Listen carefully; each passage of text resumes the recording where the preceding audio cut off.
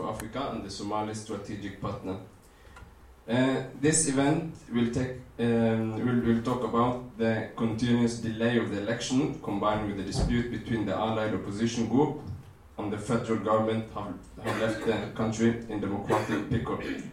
How can Somalia get out of political instability and complete parliamentary and presidential election? Where is Somalia headed after the election? How can the country get back on track and avoid the same difficulties of the election 4 years from now? Our moderator today is Sverre Tom Randøy from NRK. He was former Africa correspondent. Sverre, I give the floor to you.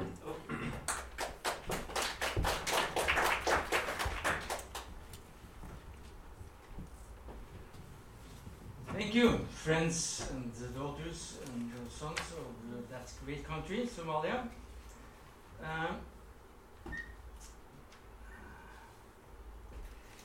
Before I proudly introduce our panel, some practical information. This meeting will last for approximately 1.5 hours, that is 7:30ish, something like that.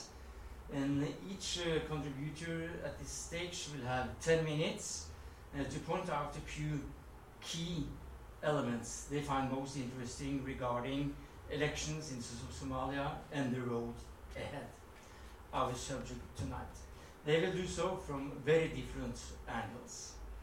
But of course, we have to have some updating, because as we are speaking, there might be an election in Somalia, right? Just in this time, this minute, in the hangar, in the compound. They will themselves have the opportunity to ask questions, and of course they have to answer mine. And at the end of the meeting, the audience will have the opportunity to ask some questions. So, in Somalia, today, we see the worst drought in 4 decades. Famine looms, according to the World Food Programme. 6 million are on the edge of starvation. The COVID-19 is another concern. Al-Shabaab, of course, continue to spread death and fear. The shadows of the Ukraine war even reach Somalia. The World Food Programme resources are affected. In this situation, Somalia has experienced a democratic deadlock. The election system does not work as intended. The president did not end his term in February 2021. And the political fights are described as all-time high. So why this delay in the election process?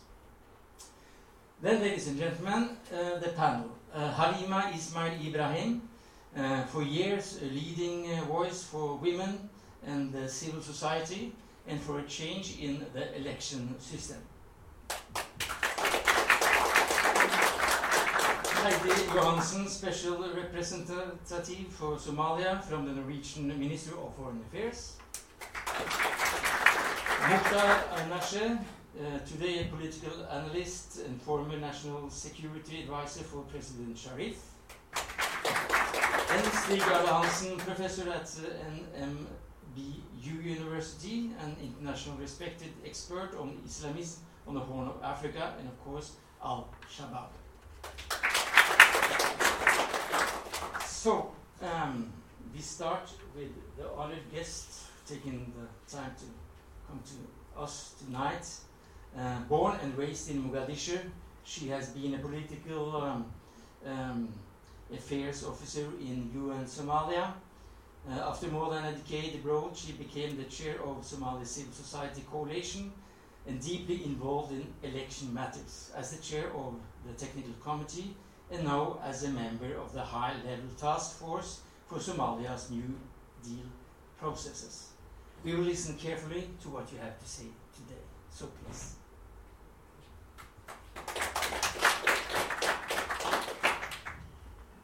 Bismillahirrahmanirrahim.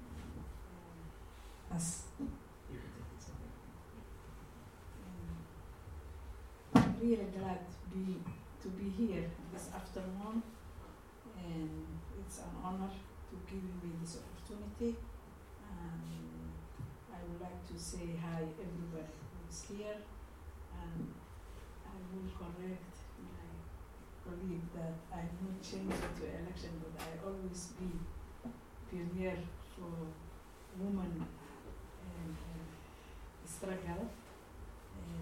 Because in Somalia,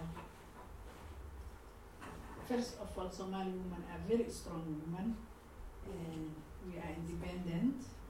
And people they may mistaken, since we are Muslim country, that we have the same culture of Arab countries who are being Muslim. We are so different. And although lately, after the war, the influence of our Arab culture has infiltrated in our country, but still deeply, we are very strong and we fight for our rights. We have been fighting for a long time. Before 1960, women were not allowed to vote, but because of hard work of Somali women, we forced them to give us our opportunity to vote. And from there, women has been the breadwinner of Somalis. We have been rising, but this clan election, I say election, it's a clan election or political leaders election, and I think we came down because we started in 2020, we were like 4%, 2000 I said we were like 4%, 2008 it became 8%, 2012 women in the parliament became 14%, 2016 we up and we rise it and we became close to 26% in the parliament, the female parliament. But now, because everything went back and it collapsed and we have 19% now, so we lost a lot of seats, and our target was to get always more than 30%. But that doesn't mean that we will be quiet. We will reorganize ourselves and we will rise. And lately, I have been working with election commissions, and I'm the chair of election commission. And I have done other elections, indirect elections. In 2012, I was the chair of the technical election committee. I did the first election in Belmud also. I was the chair of the team, and now I am the chair of election commission for almost 7 years. And we haven't done, our commission have not done the indirect election because the election commission's mandate is to have the federal parliamentarian election and the federal president and referendum. And our mandate is not to be part of the clan-based election, so that's why we were not involved in those elections. But we were there. We have the opportunity to observe and see what is happening. And I'm here today to respond all the questions that I can respond, and in order that we get about some knowledge what is happening. I know already you are following what is happening in Somalia, but always it's more interesting when you see someone who came inside to get some information about it. And I'm ready to do that. If I start, do we start responding when you ask it, or? No, please continue. And why is the delay of elections in Somalia? It's obvious that the delay is almost now close to 2 years, and it happened for a reason. It doesn't just happen, but it happened for the reason, and the reason is the Somali leaders, they look only the end of the process. They don't look how the process will go and how the process will be right or wrong. But everybody is looking that point, which is the end. who will be the president of Somalia. So everybody wants to be involved and have his own. I'm not saying her, because there's no her in that decisions. And in his perspective of having his own president, the delay it's not caused by opposition but it's caused by between the federal system, federal member states and the federal Republic of Somalia, the president and the federal members, the president of the federal member states. And it is a pity that a country has 5 or 6 presidents. That's our problem, that's the delay. Some of the federal member states, they want to create their own president or to be the president. So they have to manipulate the election, they have to manipulate the rules, they have to manipulate the movements. That's why we have a delay. It is not a free election. And they are very scared about election. One of my young people was saying, and that's what I believe it all the time, it is that they want to have indirect election. They want to elect themselves.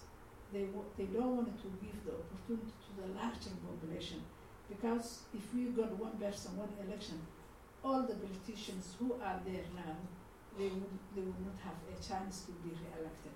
So that scares in themselves. So they will not free and give opportunity to the larger community of Somalia. And that's why. Thank you. Small microphone. It's the Abdi, who had the attention. Thank you very much, very interesting. So what you say is that the delay is because if the resistance to change the election method, it will not happen, because then the people who are elected, so to say today, will not be elected at all. Most of them. But beside that, I mean, is that only from person to person, or is it the structure? Is it the clan who decide that, or is it every person itself who decide that this new kind of election, one man, one vote, we don't want, because then I will not get that seat? First of all, we always say it's a clan decision. The clan, it's not a clan decision. Even the clan itself, they will not get an opportunity to choose what they want. It is the leader, the political leader, who is leading that area, who take the decision. If you look now, the 17th September agreement, it says that the electoral college will be nominated or selected by the elders and the civil society. And what happened now, what we have seen, there was no an elder, there was no a civil society, only the president was taking this decision. Who will be the president, or who will be the candidate, or who will not. And if you happen to go to the office of the president of the federal member states, there is a long line, the office of the president, and those online are the elders, the civil society, the ones who want to candidate. They were taking permission from him. He was the one who was deciding who will be the candidate or who will not be the candidate. So there's no clan decision even. It is a political decision, and the president, the vice president in that area are taking the decision, especially the president who was taking the decision. Midnight, 2 o'clock in the night, people who wants to be elected, they go in front of the president's office in order to get that paper to give permission to become a candidate. Even the 17th September agreement was not was not respected.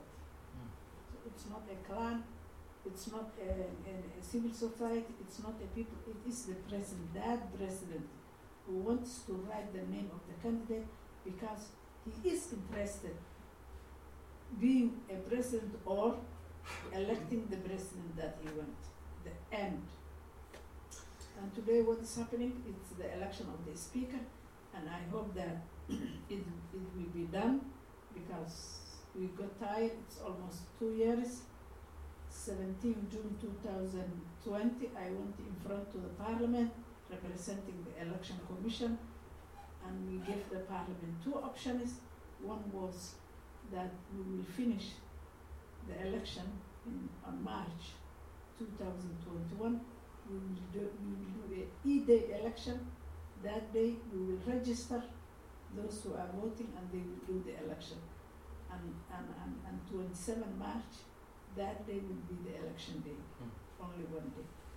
Or if we don't want the E-Day registration, then we will do the biometric election, which is we will do the voter registration and then we will do the election. And we will finalize that on August 2021. They say no, election commission is delaying the election. They want that the president stays more months, and now you see it's almost 2 years. And the sad thing is the structure of the Somali society is more divided. We were in big clans, now we are going deep by sub clans. The corruption became higher than before. People they loudly saying that candidate how many money he has if he wants to be elected. That is he going to give me $200,000 openly without shying. So it's not corruption now, it's ordinary life. We reach at that position. So it can be up to 200,000. 200,000, yeah. And they are for one going, seat. and the parliamentarian, they are going shopping. Today they are with Sheikh Sharif, tomorrow they are with Hassan, tonight they will be with Farmaajo. They are everywhere to collect money. So they are not there because of the politics, they are there because of the money. The Somali politics it's about the pocket. I want to be an MP to get money. I want to be a governor to get money. I want to be a president to get money. It's about money. There's no clear-cut policy and politics which is going. We will come back to that for sure. We'll have another contributor, Heidi Johansen. You are special occupied with the peace and conciliation matters. But you also come with some news, even from the Ministry of Foreign Affairs and from Geneva today. What can you say? Shall I use this? All this.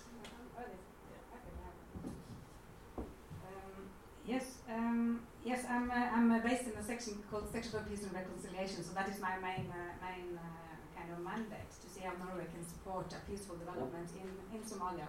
But of course everything is connected to everything, and you cannot have peace if you don't have, if people don't have food or water, and the politics will be a mess as long as there is a system like the one that Halima described. So of course we focus, and also in my position I focus on the whole aspect. When it comes to the drought and the humanitarian assistance, there are some news. There were a big donor conference in Geneva 2 days ago, where the donors pledged, I think, I saw some numbers, $1.4 billion to the drought on the Horn. Norway pledged 200 million Norwegian kroner. Of them, I think 80 million will go to Somalia. So, I mean, we are trying our best to support the country. But in this situation where, as Halima described, it's not very easy to see how we can support in the most efficient way. We have invested a lot in Somalia for many years. We've been working, during the war with humanitarian organizations. The past 12 years we have been focusing on economic reforms. We have been one of the main countries driving the process of debt relief by giving bridge loan.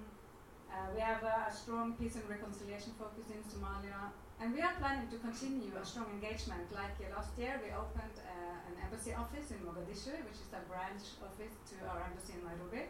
And Håkon Strane, my good colleague sitting there, he is our chargé in Mogadishu, which is also a sign of our dedication to continue to engage in Somalia. But in the same time, of course, to give funds to a project, you need to feel that it's a credible project, and you need to feel that there are responsible stakeholders able to achieve results and good results. And now we are, of course, discussing with this mess that we are in now in the country, is Somalia a good project to support right now? As we also discussed earlier today with Håkon and Halima, I mean, the example of Afghanistan showed us that there are very strong limitations to what the international community can achieve if we don't have a responsible and legitimate government and authorities. So I think that there is a real concern. But also we need to remember that Somalia is on a completely different place today than it was when Mukhtar was working in Mogadishu 10, 12 years ago. And they were fighting with Al-Shabaab just around the corner in Mogadishu. So we also must not lose the perspective that there has been important progress made by the Somali stakeholders first and foremost, and also supported by the international community. But these elections, like Halima described, they have really created a mess of everything, and they have set the country back, I think, quite a lot. And I started in my position 1.5 years ago, and I must say that to follow this election process, this period has been like being on a very scary roller coaster. And I feel that we are still up in the air, and we haven't landed. But of course, we hope that something good can come out of such a bad process. I mean, sometimes bad things leads to good things, so we can hope that this will also lead to a better situation. There is an urgency, and I think that many Somali stakeholders haven't really realized how urgent the situation is. And the consequences if there is not a president and a new government in place within short time, because the debt relief process with the IMF and the World Bank, they have some deadlines coming quite soon. If they don't have a new government in Somalia, then the whole program risks being cancelled. And then, I mean, to work on development in Somalia without that will be so much more difficult. And the time limit is May? There is, I'm not sure if that, maybe Håkon, maybe you know, if it's... one of the time limits is in May, 17 May. 17 May. They can make it. Yeah. Genuinely can make it. If they're genuine, maybe they can make it.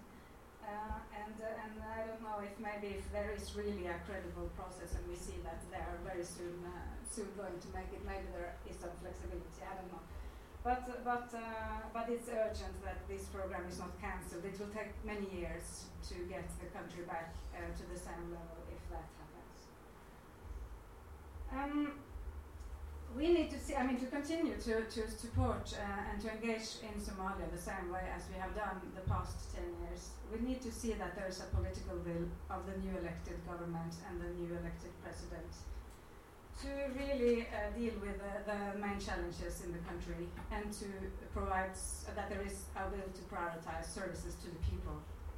I mean, one of the main the urgent tasks the new government will have to deal with is the drought situation, where, as our moderator described, there is a really, really bad situation in Somalia.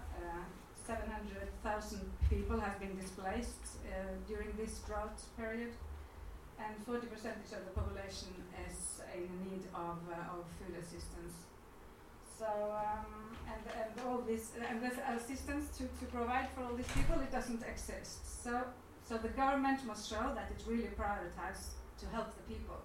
It would be a real pity if the people in Somalia experience Al-Shabaab as a more responsible humanitarian actor than the government. That shouldn't happen. I think that also after the elections, and that is one of my main focus areas, is the issue of reconciliation. And I think that everyone now is traumatized by the conflict, the level of conflict that has come out of this election process. And those actors who are now competing and fighting each other, they need to cooperate and come together after the elections to work on the big issues that Somalia needs to work with. There is also a need for reconciliation more on the grassroots level to deal with the pasts between the clans, also with the climate change and the increased lack of resources and the drier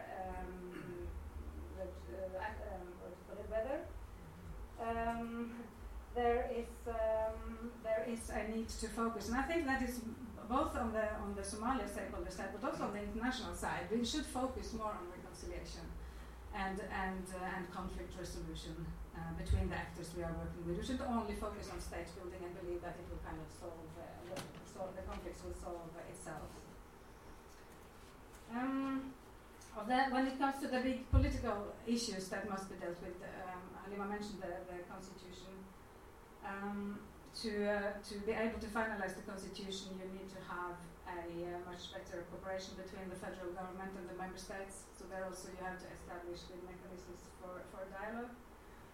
And the issue of Somaliland is there. What should be the status of Somaliland? It should be solved before our constitution is finalized, I assume. And the coming elections, the democratization process. Do we 4 years from now have another round of these indirect elections? I think that very few people want that. At least that's what I hope. And then you have, of course, the big challenge of Al-Shabaab. That's a big challenge for the international community, that we are supporting a lot of things and a lot of projects around in the districts, but to a very limited degree are we allowed to go out and really visit the projects and meet the people. There is a quite clear disconnect between both the international community and the people on the ground, but also maybe between the political elite in Somalia and the people on the ground. And it's partly due to the security situation, of course, that big parts of the country is inaccessible for us. And when we travel, we have to go with very strong security, and it's a limitation, of course. How to deal with Al-Shabaab? Can you beat them by only military means? I believe maybe my colleague Stig will also talk about that. It seems like it's difficult. Can you talk to them? I don't know, but also in that case, if you're going to try to talk to them, there is a need to have a legitimate government, because if you have a negotiation table, and if potentially you have Al-Shabaab on one side of the table, who shall be on the other side? You need someone who kind of represents the state. And as we see now, there are no one who actually represents the state in Somalia. So, I mean, we hope that we will see a new spirit after the elections. The first 2 years will be really important because after that you will approach new elections and things will be difficult again, most likely. But the first 2 years, if we see a change, if we see a spirit, I think and I hope that the international community will continue to be there for Somalia. But if we're going to continue with this level of conflict and mess, I think that there might be other countries that will attract our money and our engagement and focus, unfortunately. So that's the reality we are dealing with. The international community, we cannot solve Somalia's problems. I feel that sometimes when I speak to the Somali stakeholders, they say that you have to solve this. The international community have to solve this because we cannot solve it. the Somali stakeholders are not able to solve it, they say. So you have to do it, but we can't do it. It's impossible. We can support, but there needs to be a local drive behind it. Okay. Yes. Stop there. Bye now. Mukhtar Aynashe, I introduced you as a political analyst and former national security advisor for the President Sharif. But you are also connected to the University of Oslo and has written articles and papers on Al-Shabaab and clan dynamics, among other subjects. And you are sitting there with your laptop. Yes, and we are very excited to hear the news from Mogadishu. So what does Mogadishu say tonight? Thank you very much for the Can you please have a generous introduction. I feel honored to be sitting sharing the stage with Halima, Heidi, and Professor Stig Hansen. For the last, excuse me, Steve, maybe you can hold his mic. for the last couple of years, I was actually targeting some of the times with my criticism towards Halima, and because she was on the other side, but we are still friends and continues to be friends. You were in, in the game. I was in the opposition, and writing quite a lot. Sometimes maybe I left. I said something that's not was not very, pleasant. But in any way, right now, what we're hearing from Mogadishu is that the MPs have finally decided to have to break their iftar. They are eating, and they will continue to make. They are, say that they will elect the speaker and the two deputies. So that's basically what I'm looking at here. This week or tonight? Tonight, yes. Oh. So most probably we will have some results later in the day, later in the evening. There is a saying that's been attributed to Albert Einstein. I don't know whether he actually said it or whether it's just something else. But it is said that insanity is doing the same thing repeatedly and expecting different results. What I mean with that is the fundamental issues in Somalia will not change, whether there is a new president, whether there is a new prime minister, or whether there is a new government. The reason is that the Somali state has never been viable, in my opinion, and it has been economically and politically dependent on foreigners. And current election will not change anything. Because, like I said, the actors will still be the same. Whether there is Sheikh Sharif, Hassan Sheikh, Farmajo, Hassan Khaira, whoever, Mukhtar Aynashe becomes president, it will not change the political dynamics and the political reality on the ground, unfortunately. There will be same policies or lack. Their policies, Al-Shabaab will continue to be a threat to Somalia both in terms of security and politics, and it will continue to destabilize the country for many years to come, unless, like Heidi was saying earlier, that there is some kind of solution, whether there is a direct political talks with them, whether it's defeated militarily, which I will leave for Professor Stig Hansen perhaps to talk about. He's an expert on those issues.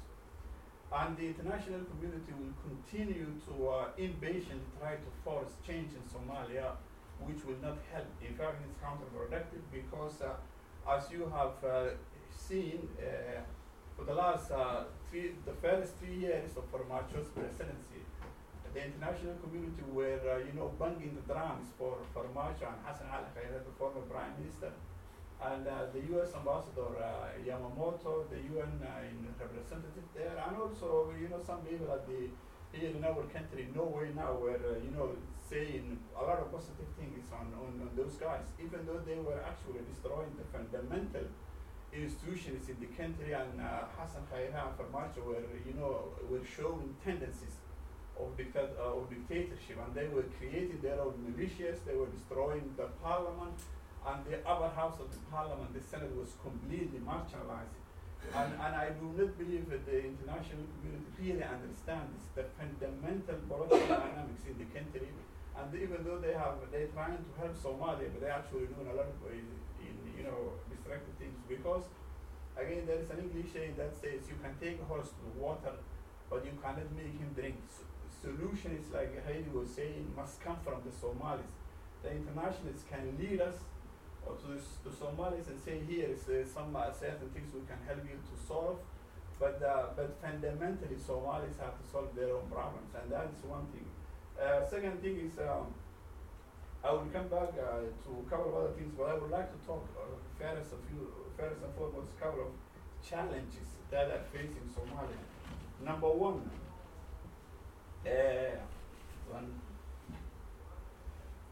Twitter is interrupting me all the time.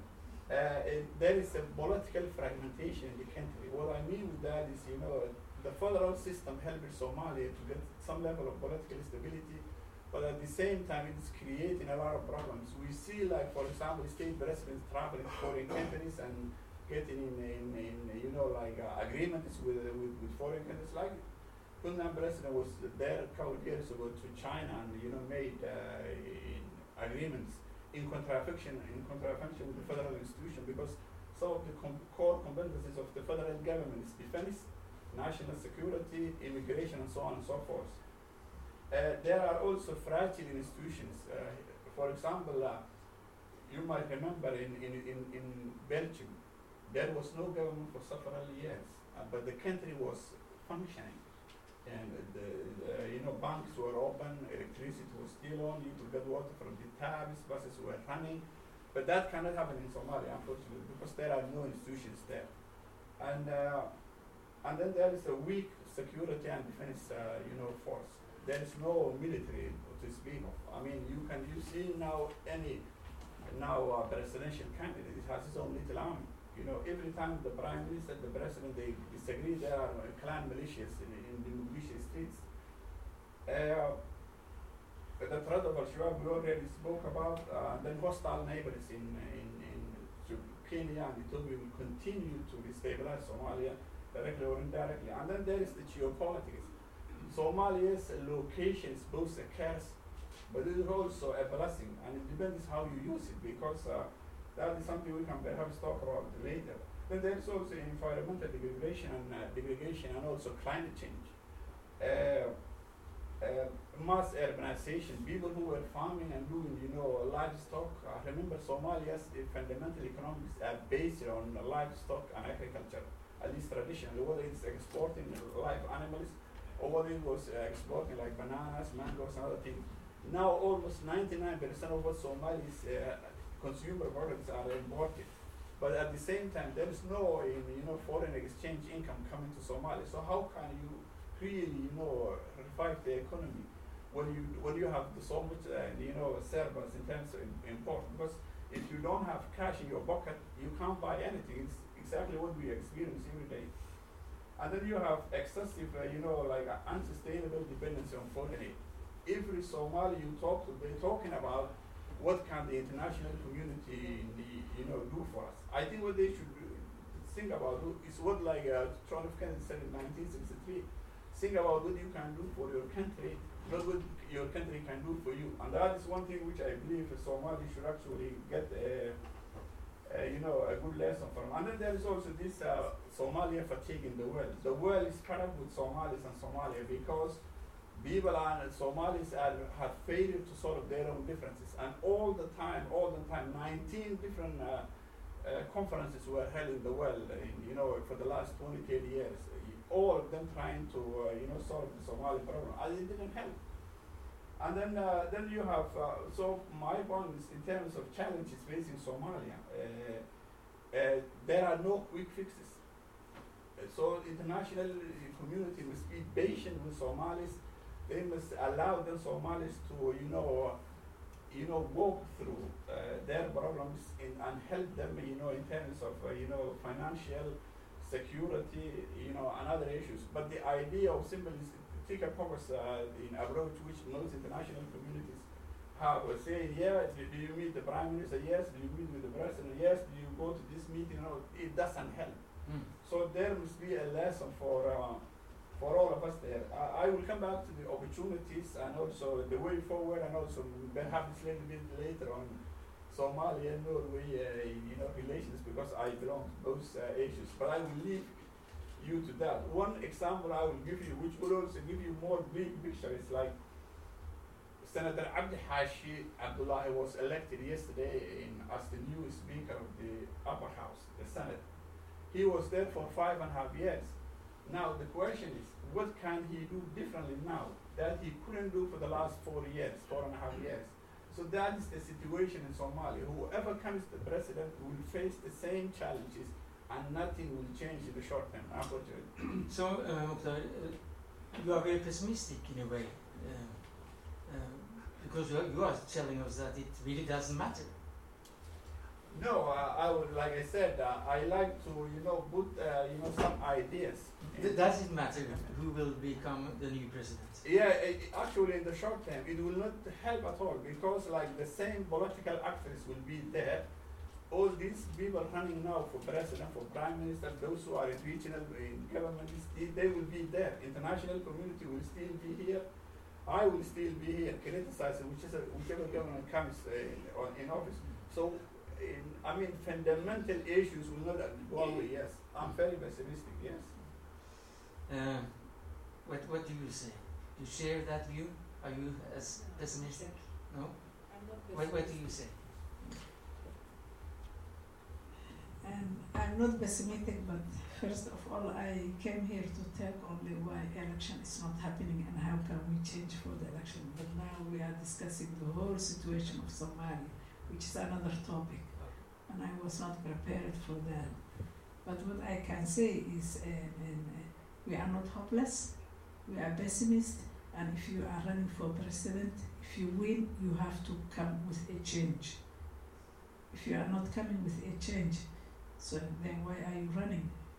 You are running because what I said before, you just want to get money and attention. But it has to change. Somalia is not desperate. If you look in the business area, how it's booming, Somalia is one of the country which has the best communication in the world, and we have business everywhere. The business people are connected, whether they are different clans or whether they are same clans. They just need to have and to follow to respect and adapt to what they agree. We have a constitution. We have to go with that constitution. If there are some lobbies for that constitution, we must correct. We must be serious. Somalis are not serious. Some of the politicians are not serious. Some Somalis who are outside of the country, like Anarshid, they are sitting here, they have their food, their kids are not starving, but they know how to criticize Somali. They don't have a solution. They don't come with correcting Somalia and contributing. We must put aside everything. Somalia is a rich country, and it can come out if the Somalis come together. Thanks international community, they supported us a lot. There are some mistakes we can correct, whether it's international community or whether a Somali. Yes, Al-Shabaab is there, and we have 30,000 of AMISOM military with well-equipped with army, and we have how many Somali military, which I don't know the number really. They are big number, they are well-trained, and Al-Shabaab, maximum they are 5,000 people. And now we will talk about Al-Shabaab. Yeah, so that, he mentioned it, I wanted to mention. So we must be pessimist and find the way that we can correct the mistakes that we are doing ourselves. Okay, thank you. I was asking for that, but I didn't really want the confrontation. But now it's there, so that's fine. Stig Jarle Hansen, professor at NMBU University. Just a short story. I met at Entebbe Airport a young man back in 2017. He was studying international politics at Harvard University, frequently topping the list of the best university in the world. When he heard I was a Norwegian, he began to talk about an outstanding scholar and the book Al-Shabaab in Somalia, highly recommended by his professor in East Africa politics at Harvard. Stig Jarle, You wrote that book back in 2013. We're glad, we are glad that you can join us. So, Al-Shabaab in Somalia today. What kind of situation would you point at? Sverre Tom, it's an honor to have known you for so long, but I would rather also use the chance to comment upon the discussion between that we had here previously, if you allow me to, because I think it's a very important topic. And I'm in the strange position that I'm positive as Halima, but agree most with Aynasher's description of the political reality in Somalia. You know, the Somali strengths, for me, are many. They are many. You know, one is you have a booming private enterprise sector, as you said. Two, there's amazing things going on in Somalia. Look at the Somali press. There's a sleeping war going on. If you want to have, you know, good opinions that are heavily engaged in discussion, well, don't go to the Ethiopian press. Don't go to the Djiboutian press. Don't go to the Tanzanian press. It's a little bit better. Don't go to the Eritrean press, but go to the Somali press. You know, that you have real discussions. There's a lot of corruption, but you have real discussions. And there's a democratic tradition there that I think we should cherish. And what is one of the achievements of Somalia the last 12 years? Well, the opposition is winning the selection processes. Do Ethiopia do that? No. Do Eritrea do that? No. Do Kenya do that? Sometimes, but not very often. Do Tanzania do that? Not really. So there's a lot of advantages, and that's why I really want to stress that for me also the problem here has been maybe not decentralization, but centralization around the current president. And he has to bear a lot of blame for the extension. And that's where perhaps I do disagree with both Aynashe and Halima, because I do see the federal structure as a checks and balance. And what is very damaging for us in Norway is to build up structures that goes against checks and balance, to build small Putins at the Horn of Africa. We see what he's doing now in Ukraine. We don't need any more of that type of leaders. You know, it's tempting to build up strong central institutions that carries leaders that centralize. Somalis, you had one. His name was Siad Barre. How did that end up? Not very good. So I would actually suggest that the federal level is a good thing, potentially. There's faults with it, but it needs to be addressed. And secondly, I'm a little bit afraid of benchmarks here. That's where I kind of agree with Aynashe. You know what? This process is going to be messy. Why? Because you need to settle the balance of power between the various politicians. You need to settle basically constitutional habits for the future.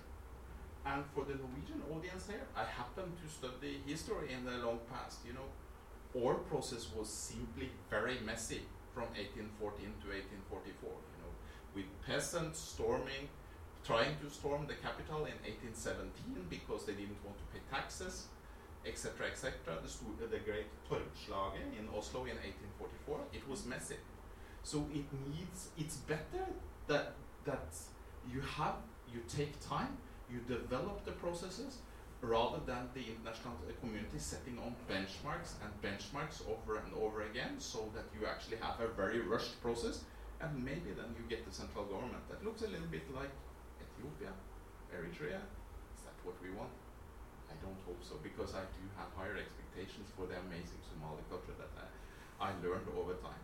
And here is maybe where we need to discuss the role of foreign aid also. I'm very happy when I heard you discuss service delivery, you know, because that's very close to my heart. What has happened over and over again, I would say since 1989, it's an old tradition. Where 89, 88, you have a large donor influx of money coming into Somalia. And very often institution building has been detached of the service delivery. And that means that you can be a Somali politician, you can be a Somali civil society activist indeed, without having any constituency whatsoever. You don't need to, because you can have foreign money. What is important is that you write the right project application. You don't need to care about your own population all the time. So it's a kind of perverse system, and that's where we have to think very carefully how we spend the money. And then it's close to my heart, so I really am a little bit sorry that I didn't talk much about the Shebab. But what I would say here is that I don't see the situation with the Shebab as having a military solution that is close to the strategies that are deployed today. It's only two options for the Shebab, and we should be clear on that, because we've been told that they are on the verge of disappearing now since 2007, and they haven't disappeared. In fact, they're richer than ever. So the two options is basically produce enough local security so that they cannot be able to tax in the countryside or tax the big companies when they move through the countryside. That's alternative number one, and that comes back to service delivery. Then you have to have a police that actually delivers for the local population, not the police where you have donors from Minnesota coming in and wanting to design exactly the police department they have there, and then the Somalis locally will be happy, and they will have an organizational structure that doesn't produce anything on the ground. And that's something I've seen over and over again. I'm a little bit annoyed with that exercise. So you need to have something that is produced on the ground, security that is produced on the ground. And the alternative is negotiations. Those two are the only options here. You know, we're not going to defeat them. They are not the priority of the Americans anymore. That's China and Russia. They are not the priorities of the Europeans anymore. That's actually ending up being Russia. China is reluctant to engage. Who's going to help there fight them? And well, when the United States was engaged, they weren't that successful in fighting them anyway. So we have two options. What we need to do in Somalia is take things slowly, ensure that we have checks and balance, and ensure that we draw upon the amazing positive cultural traits that are there in Somali culture, which is sometimes rather astonishing, actually. That's what I wanted to say. I agree with Professor Stig Hansen that, in terms of Al-Shabaab, there are only two options. But unfortunately, I don't see that the fairest option of actually providing enough local security to defeat Al-Shabaab is being possible. That's not going to happen for the next, at least foreseeable future. So the only option is, from my perspective, is to have a real political negotiations with Al-Shabaab. But the question is, like Heidi was saying earlier, Al-Shabaab is here, but where is the legitimate central, powerful central government that can speak on behalf of the entire government? We don't have it. I gave you a little bit of sort of a bad medicine, but I will, when I get the opportunity, I will tell you that there are actually opportunities in Somalia that can move the country forward. So I will hope I will be able to say like few things later on. Okay, this is very interesting, actually. But let's go back to the election system and what's happening these days for a while. Are we sure that the one man, one vote is the perfect system for Somalia? One person, one vote. Yeah, one person. Not one You include the women. But you are sure that that is the way to go for Somalia? Why is that? We are not the first one who is creating one person, one vote in the world. It's happening all over the world. And what they say is, the election is one part of the democratization. So you have democratic election, you have a democratic system in your country. So it is not a question to ask that an election one person, one vote will help Somalia. Yes, it will, and we need it, and we have to start it. Whether it's slowly or whether it's fast. Election, it's necessary. Are you agree on that? I mean, is that one person, one vote the perfect solution for Somalia? Yeah, I do believe so, because it actually happened. It has been happening for the last. It has been happening for the last almost 10, 15, 20 years in part of Somalia, in northern Somalia, what's called Somaliland. Puntland conducted a very successful regional elections, which was like based on one person, one vote. And I think it is Somalis. I think culturally are democratic. You know, Somalis used to come under a cashier and discuss issues. I think there is a democratic culture in Somalia that can be fostered in the long run. And I think one man, one person, one vote is the best option for Somalia.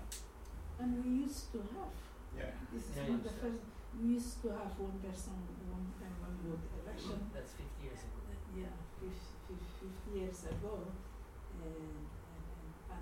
and it produced a democratic government.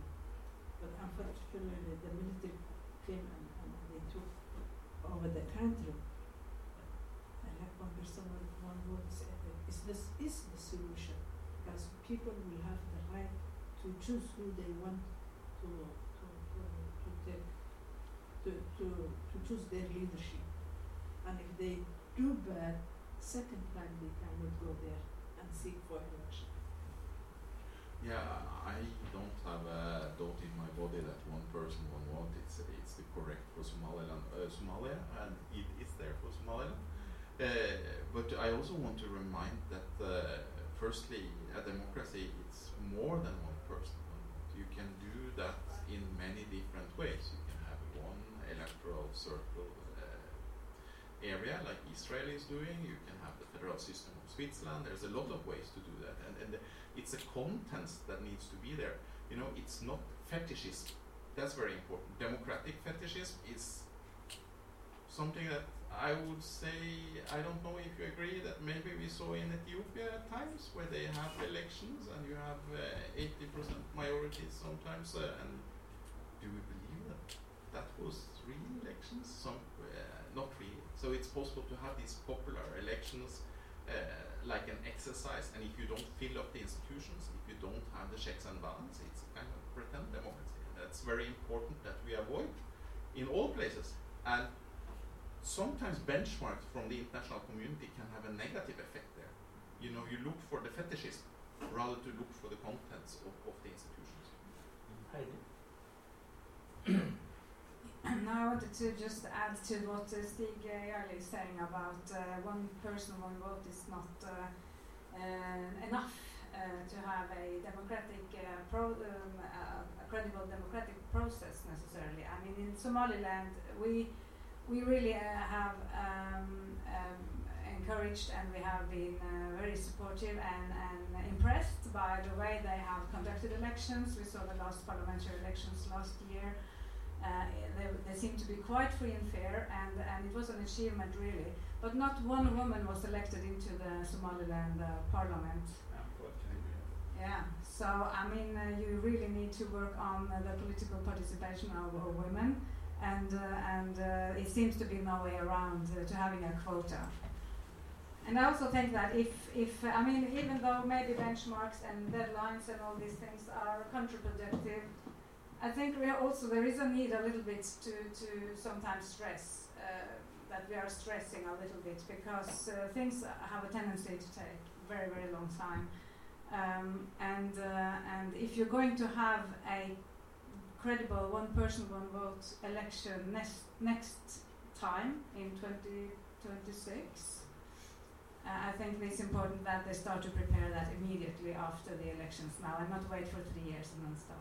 But some years ago they promised that today's election should be one person, one vote as well. And first of all, election, I agree, democratization is only about the election, one person, one vote, but there are several tiers about the democratization, and one person, one vote is one of them. Having one person, one vote, because you are building the government, is based on that. So it is very, very important. And in Somaliland election, we have seen that election has happened. There is a democracy in Somaliland that is going on, and their government is built by one person, one vote.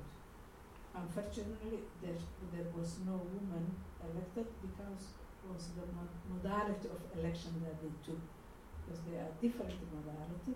If they would have a proportional representation, then women would have come, because they will be released if that political party doesn't put the candidate list woman.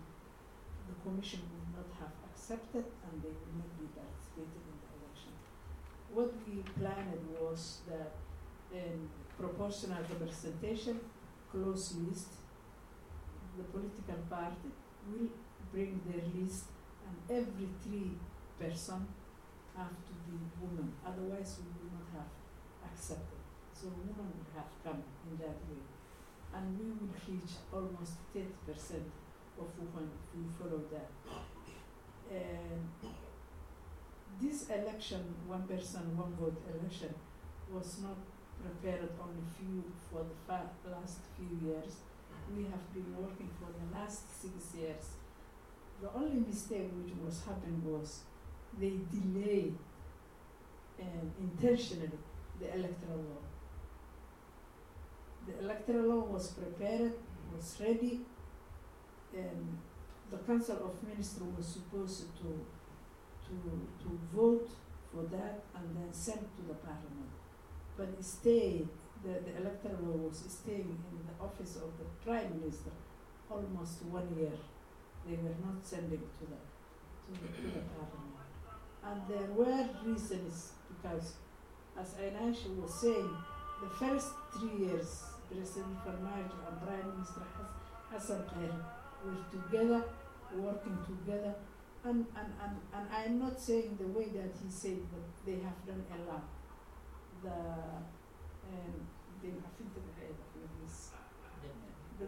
The debt relief that we are talking of, that he was talking, it came because of their hard work when they were together. And most of the international community really, they worked hard on that. And we reached a position that most of the debt of Somalia could be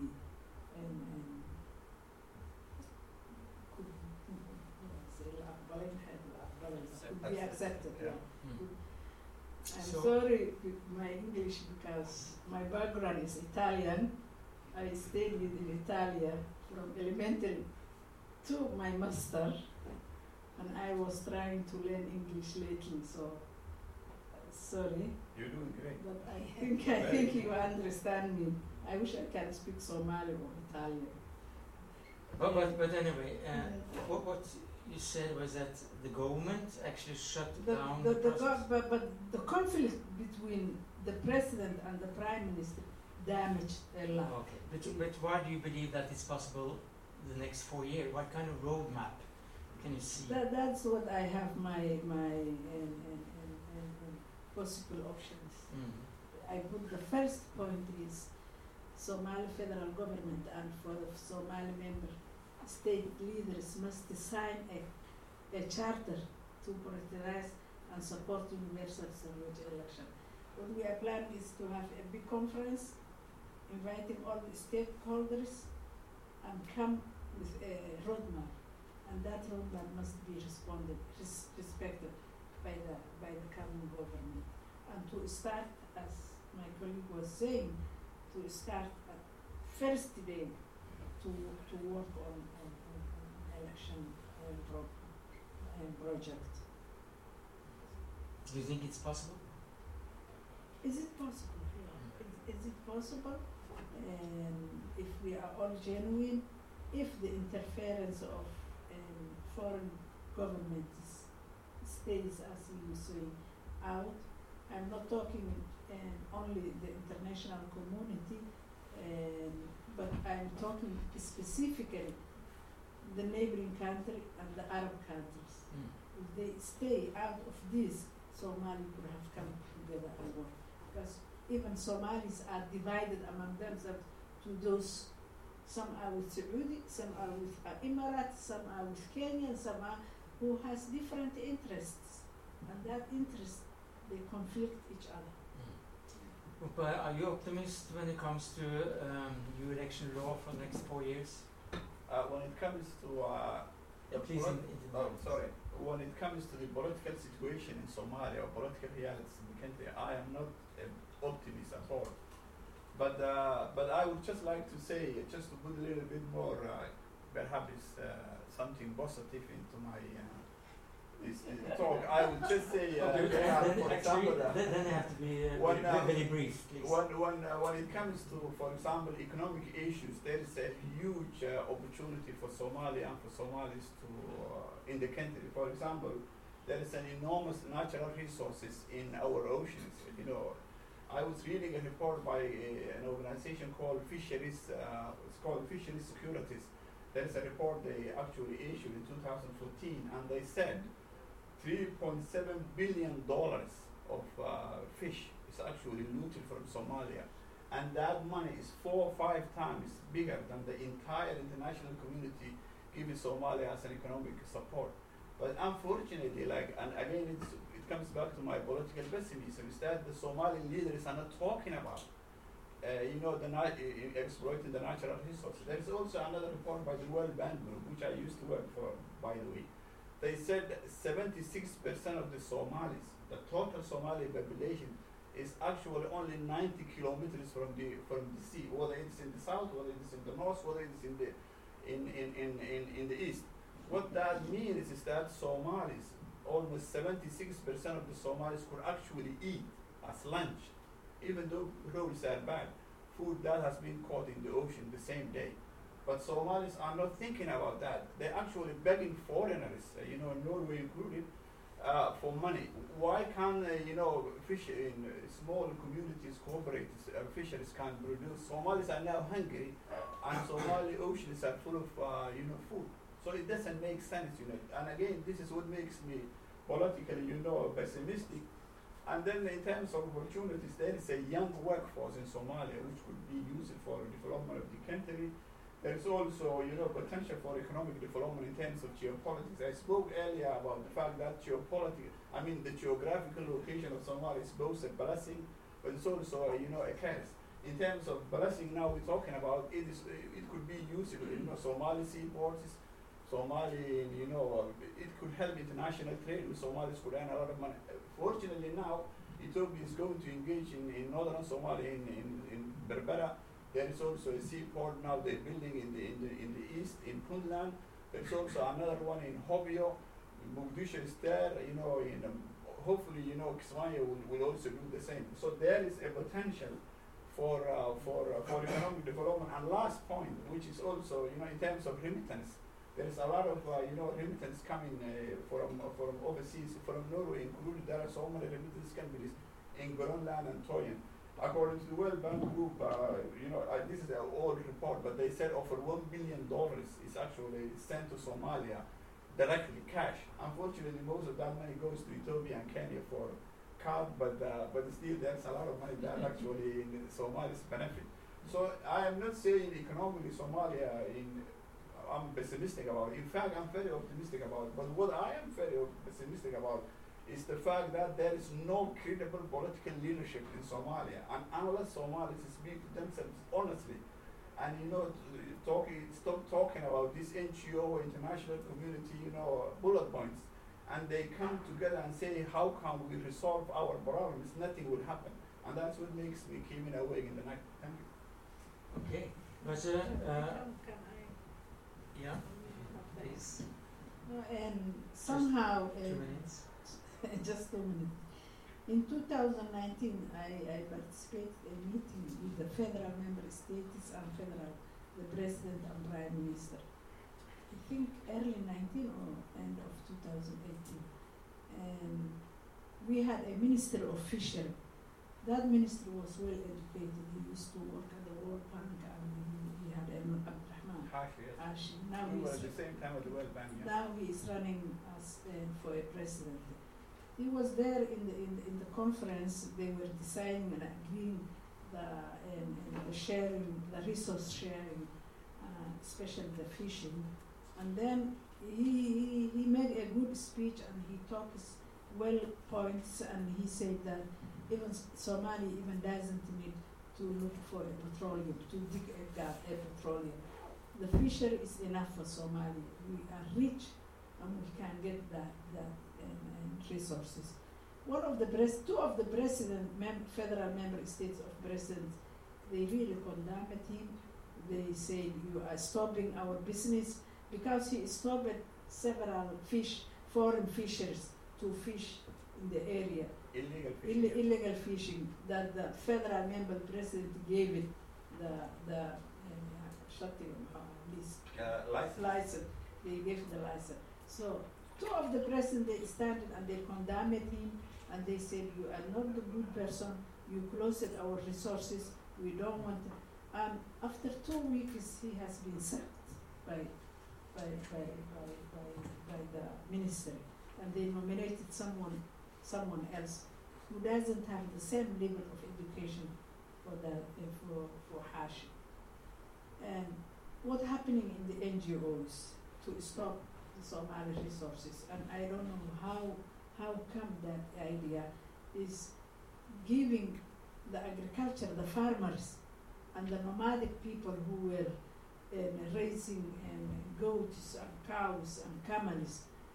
Instead, they are giving cash money, $80, $40 cash money to survive. The nomadic people, they abandon their heads and they are in the cities now begging for that cash money. The agriculture is destroyed because of that, and now the nomadic also are destroyed. I was in Garowe last year, and we had a meeting, and I visited a farm. They were cultivating banana and grapefruit and watermelon. Then my background is agriculture. I did agriculture economy and rural development. So I was interested to see having Garowe, a farm. That was very interesting for me because Somalis, they were only cultivating in the two river sites, not the countryside. Then the guy, he made me a tour, and I have seen that under the banana there was a lot of weeds growing. And I say, why don't you cut these weeds because they will divide the resources from the plant. Then he said, we don't have people to work because people, they get money, cash money from NGOs. So they rather stay their homes and get the money instead of working. So you see, it is a problem also that. So we need to think about how can we create opportunity, how can we come out with our own resources. I grew out a country that was exporting all the resources that they have, and it was importing minimum 50%. I think we were importing, but everything we were growing in Somalia. Now it's different. Everything is imported. We don't export. And thank you. So now it's time for you, the audience, to address your questions to the panel. To do that, you have to come up to the stage, and you have to present yourself, and you have 2 minutes to deliver a question, not more than 2 minutes. And it has to be a question at the end, not just a speech. Okay? Please. Yeah, thank you. And we love Yeah, thank you for the opportunity, and I say hi to the panelists, to everyone. My name is Muhammad Hussein Gas. I hold a PhD degree in development research from OS, specializing in governance in the context of post-conflict states like Somalia. I have a commentary, but also maybe few questions. My comment is if we look Somalia, we cannot be pessimistic because of, I think being pessimistic means not knowing or not reflecting about the reality of Somalia for the last 20 or 30 years. If you look at politics, even there is a progress in the politics. Initially, it used to be any dispute between actors, political actors, used to be sorted out through the barrel of gun. But then things moving. It is threats, political tensions, negotiations. But I do understand for international actors and money stakeholders that have invested in Somalia for so long, their patience is becoming quite thin.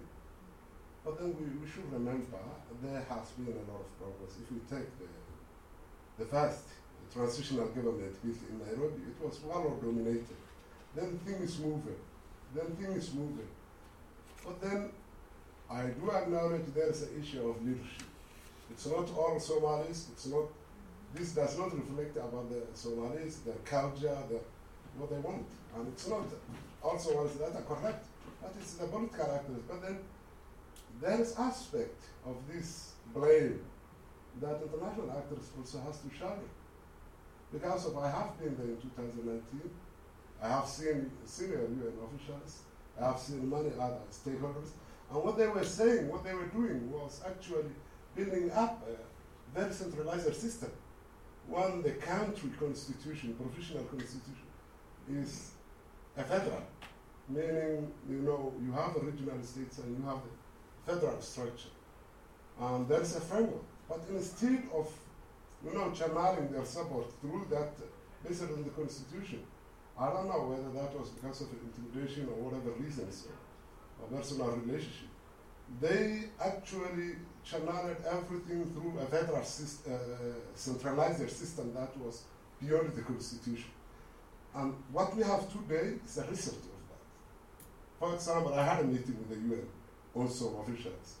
In 2019, they were actually the ones calling, and they asked me, what do you think? One man, one vote. I say 1 man, 1 vote is impossible. Yeah, because of we have lost so much time.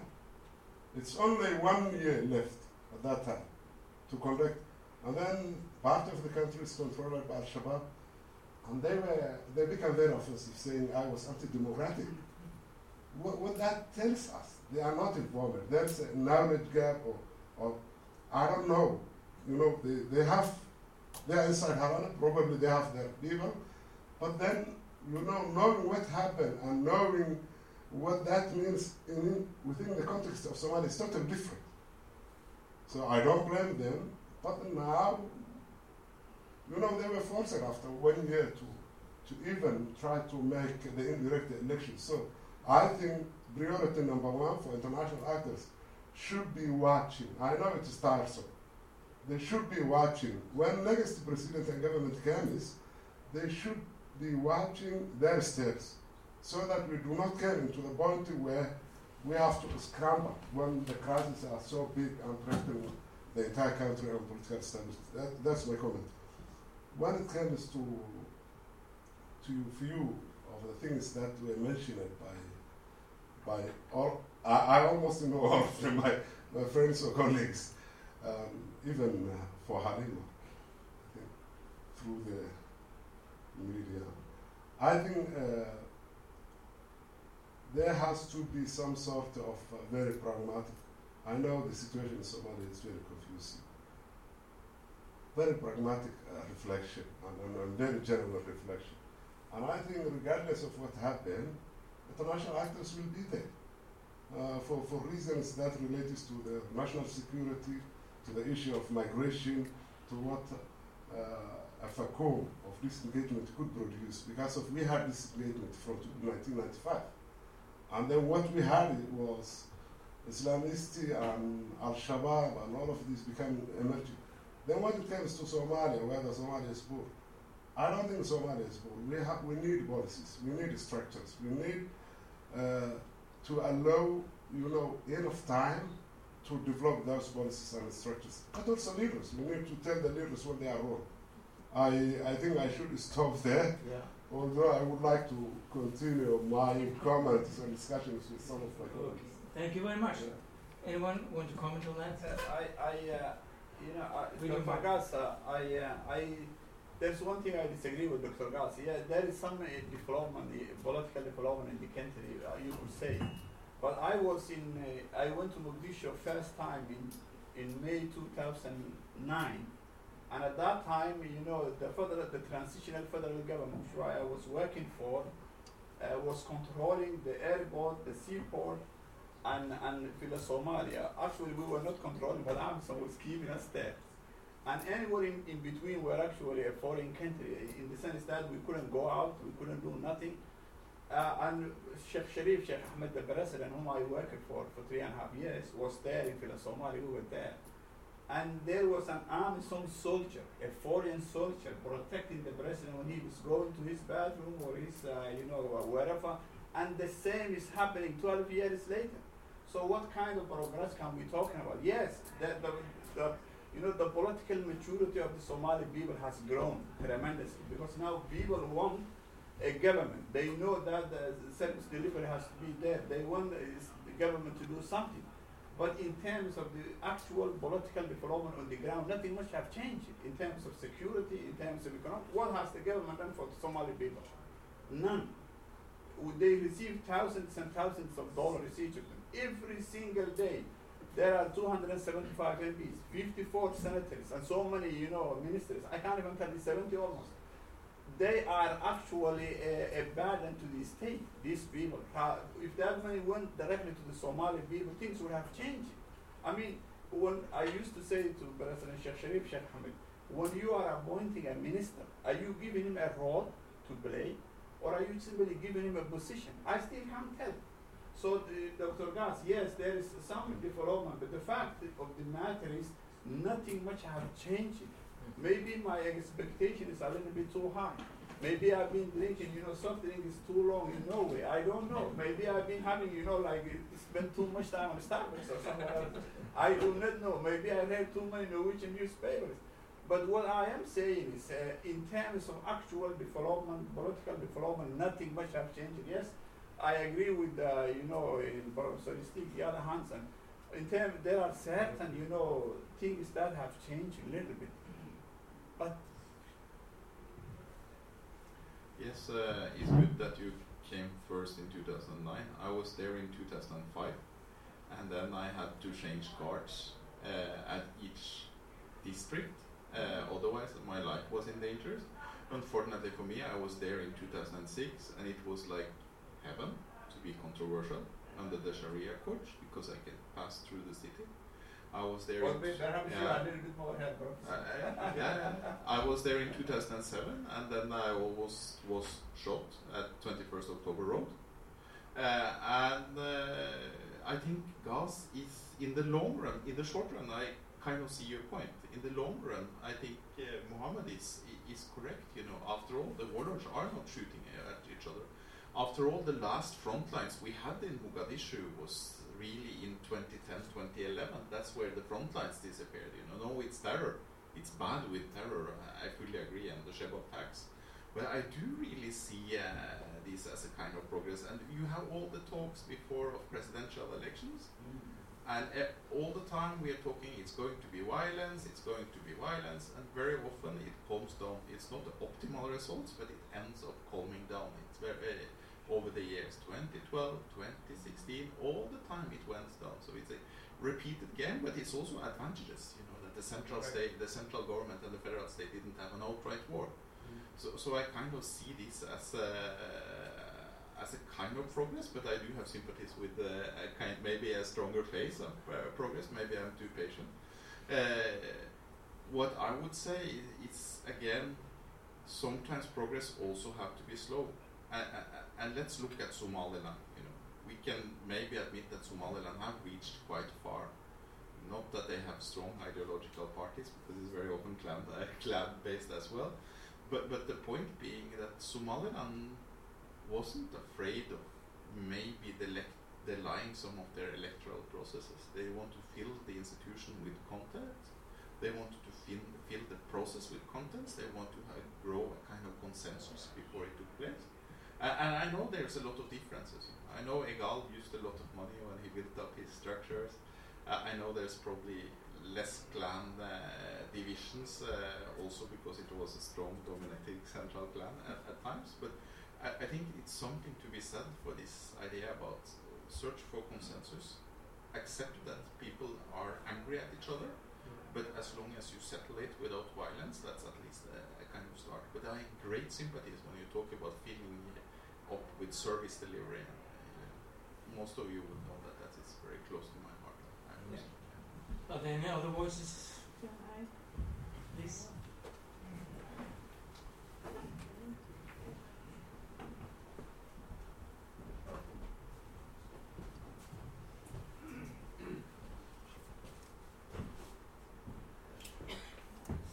Thank you.